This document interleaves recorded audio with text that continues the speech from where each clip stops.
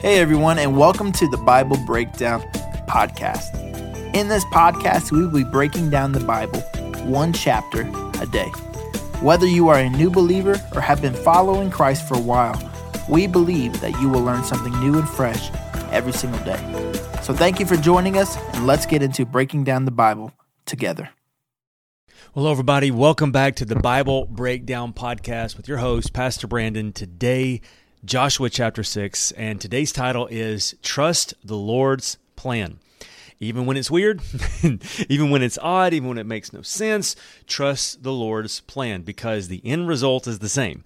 You want victory, God wants victory, and so just because He does it different, doesn't matter. Victory is victory, right? We're going to get into that in just a moment because we get to see the first city fall to the plan of God in just a moment. Before we do that, as always, if you like what we're doing here, make sure you like, share, and subscribe this video. Make sure you're leaving us a comment on the YouTubes, letting us know how this is interacting with you, how this is happening. Tell us what we can do better. We would love to know how we can enrich your time with God every day. Also, if you are doing the podcast thing, make sure that you are letting us know how you're interacting with this as well. You can do that on the Bible Breakdown discussion. Just start a new comment and just tell us, what can we do better? What do we need to do more of? What do you love about this? We want to create a community where we can grow in the Lord together. And so that means just getting a little bit better every single day. As you can tell, I'm always trying different stuff. I've got my mic in a little different place, so hopefully it sounds a little bit better. I got all this stuff going on, and we just want to make sure that we are providing you something so that you can connect with God every single day, such as today. Today, what we're going to find is the nation of Israel has started their journey. And so I want you to start your journey to get your NLT Bible open to Joshua chapter 6. Get your cup of coffee ready because we're going to dive into this because this is it. This is the first leg of the journey. Now, it's not going to be the last one, but you got to start somewhere. And when they were crossing over the Jordan, the first city that they knew they were going to come to was Jericho. And they're getting ready to go in there, and they're getting ready to take over. And they went and they did the pain thing yesterday in the last chapter, and it's about time for all these good things to happen. And so this is going to be one of those that's going to start the process of stretching us to realize that the nation of Israel, multiple things are happening. And that's one of the things I think that's really interesting about the promises of God, because over the course of Joshua, we realize God's promises are not just a get out of jail free card that we just put down and walk away from. But the promises of God, a good way to see this is God's open doors and God's help as we take the next step. Because this is going to be a fulfillment of God's promises, but it's going to be hard. They're going to have to go to battle.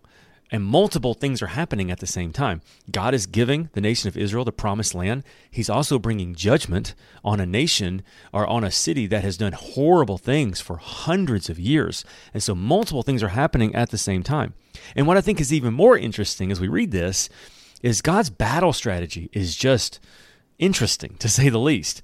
And so I'm curious, as we do this together, how would you have looked at what God told them to do? Because it's very different, but the end of the result is still the same. God gets the victory. So let's jump into this, and let's just read and enjoy this together. Joshua chapter 6, verse 1 says this. Now, the gates of Jericho were tightly shut because the people were afraid of the Israelites. No one was allowed to go in or out.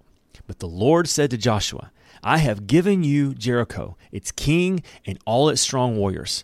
You and your fighting men should march around the town once a day for 6 days. 7 priests will walk ahead of the ark, each carrying a ram's horn. On the 7th day, you are to march around the town 7 times, with the priests blowing the horns.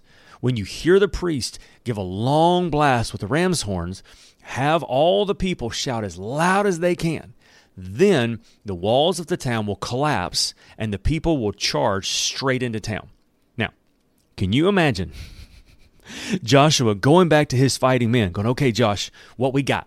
I'll tell you what we're going to do. Okay, we're going to march around the city. Okay, and then we're going to take it. No. We're going to march around the city. Then we're going to go home. Okay? All right, day 2. Okay, Josh, what we're going to do on day 2? We're going to march around the city. All right, and then we're going to go home. Okay. By day 3, they're going, now, Josh, listen, I know you're getting low. I know you're nervous. This is our first battle on this side. No. Just trust me. Just trust me. Day 4, day 5. I wonder if at this point, Josh is looking up to God going, God, you better do something. And then can you imagine day 7? I've had enough. I have just had enough. No, guys, don't worry. We're not going to march around the city one time. Okay, good. We're going to march around the city 7 times. Oh, Lord. But they do. And and when they do that, they're going to shout, and then what are we going to do? God's going to let the walls collapse. Okay. I don't know if that's going to happen. And what I would love is if he would say, you see that pile of rocks over there? Remember that pile of rocks came from the bottom of the Jordan River because we walked on dry ground? If God can do that, God can do this. I wonder if that's one of the reasons why he had them put up there. But you imagine, what an odd strategy. But it's genius if you think about it. Because this young nation, they probably didn't have a whole lot of provisions, right? And the only other thing they could have done with this massive wall would have been to lay siege. And the way you lay siege to a town is you stop anything coming in, anything going out, and you basically starve people until they're willing to come out. It's a horrible way to do things because people will starve to death before giving in. And it also, you have to be well supplied on the outside to do that. God didn't want to do either one of these. And so this is the better way to do this. So let's see what happens. Verse 6. So Joshua called together the priests and said, hey guys, take up the ark of the Lord's covenant and assign 7 priests to walk in front of it, each man carrying a ram's horn. Then he gave the orders to the people. March around the town, and the armed men will lead the way in front of the ark of the Lord.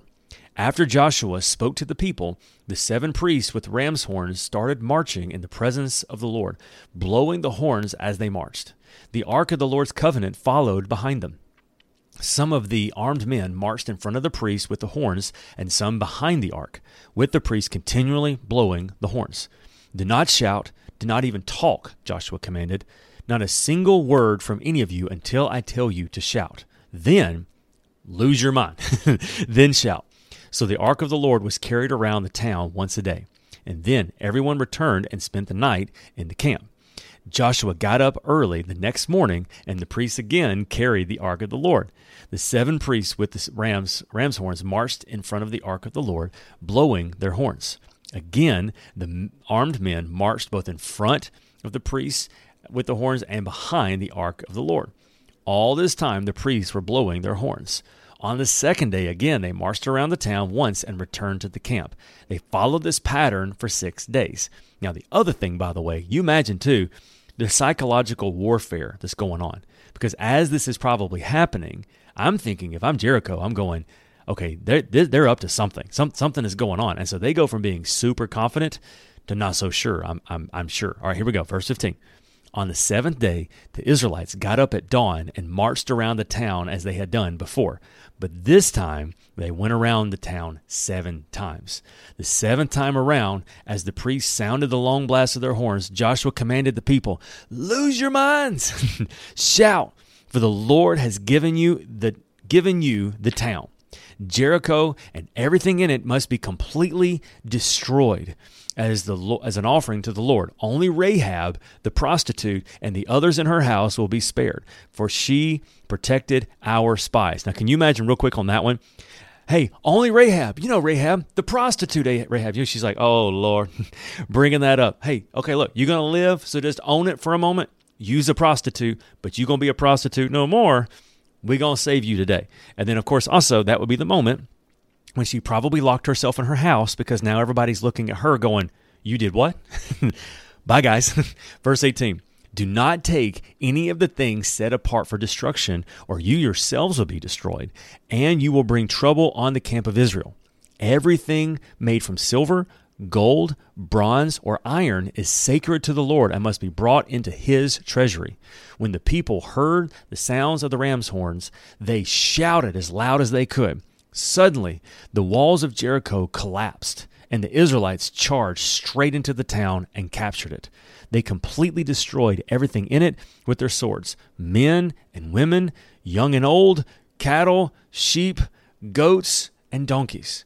Meanwhile, Joshua said to the 2 spies, keep your promise. Go to the prostitute's house, once again, the old prostitute's house, and bring her out, along with her family. The men who had been spies went in and brought out Rahab, her father, mother, brothers, and all of the other relatives who were with her. They moved her whole family to a safe place near the camp of Israel. Then the Israelites burned the town and everything in it. The only things Only the things made from silver, gold, bronze, or iron were kept for the treasury of the Lord's house. So Joshua spared Rahab the prostitute and her relatives who were with her in the house, because she had hidden the spies Joshua sent to Jericho.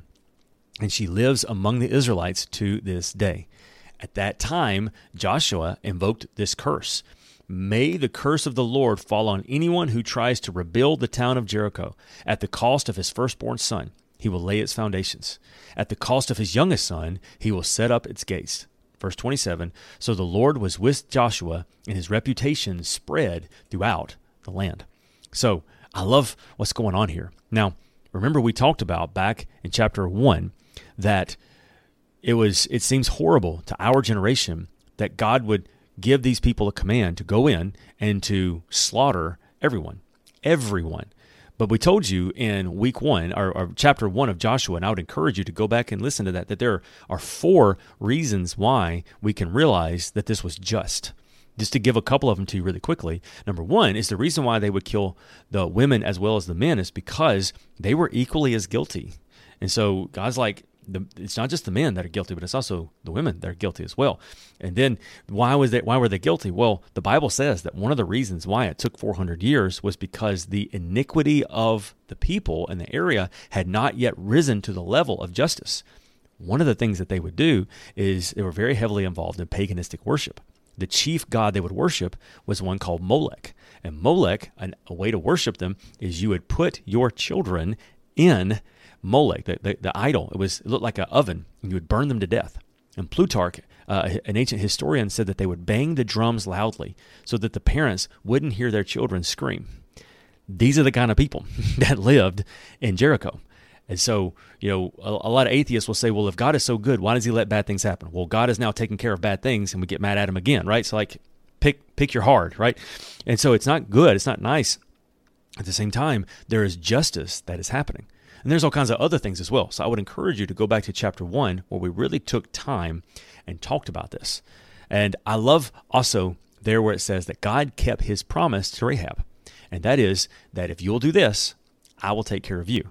And we realize that, back in chapter 2, we hear about the story of Rahab, and we learn through God's word that Rahab actually became a Jewish believer. She married into the tribe of Judah, and later that is where Jesus will be born. So she is the great-great-great-great-great-grandmother of Jesus. So it's amazing how God brings things around. So let's finish this up and say this. I don't know if I were going to do a military strategy, if I would have encouraged the nation of Israel to do it this way. I would have told them, you can't do a siege because you don't have the provisions. What you really need is to get past that wall. If you can find a way to get past that wall, you got a chance. You also need to make these guys afraid. If you can do psychological warfare and you can get rid of that wall, you got a chance. Well, how are we going to do that? No idea. You know what? God had an idea, and he did it in a way they probably didn't expect. But at the end of the day, he did what only he can do.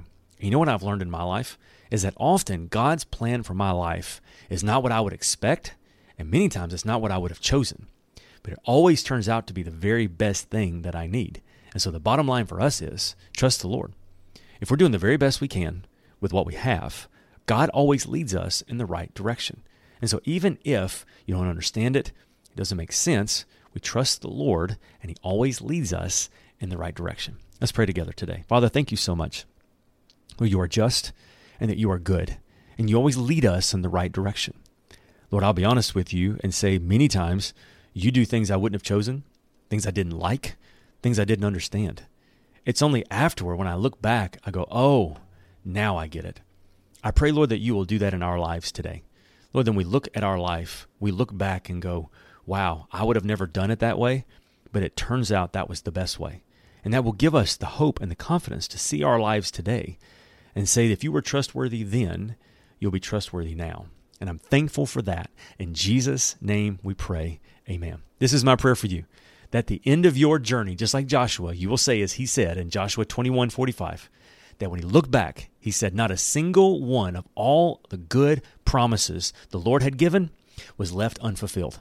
Everything he had spoken came true. No matter what happens in your life, God is for you, God will lead you, and He will never fail you. That's my prayer for you. I will see you tomorrow for Joshua chapter 7.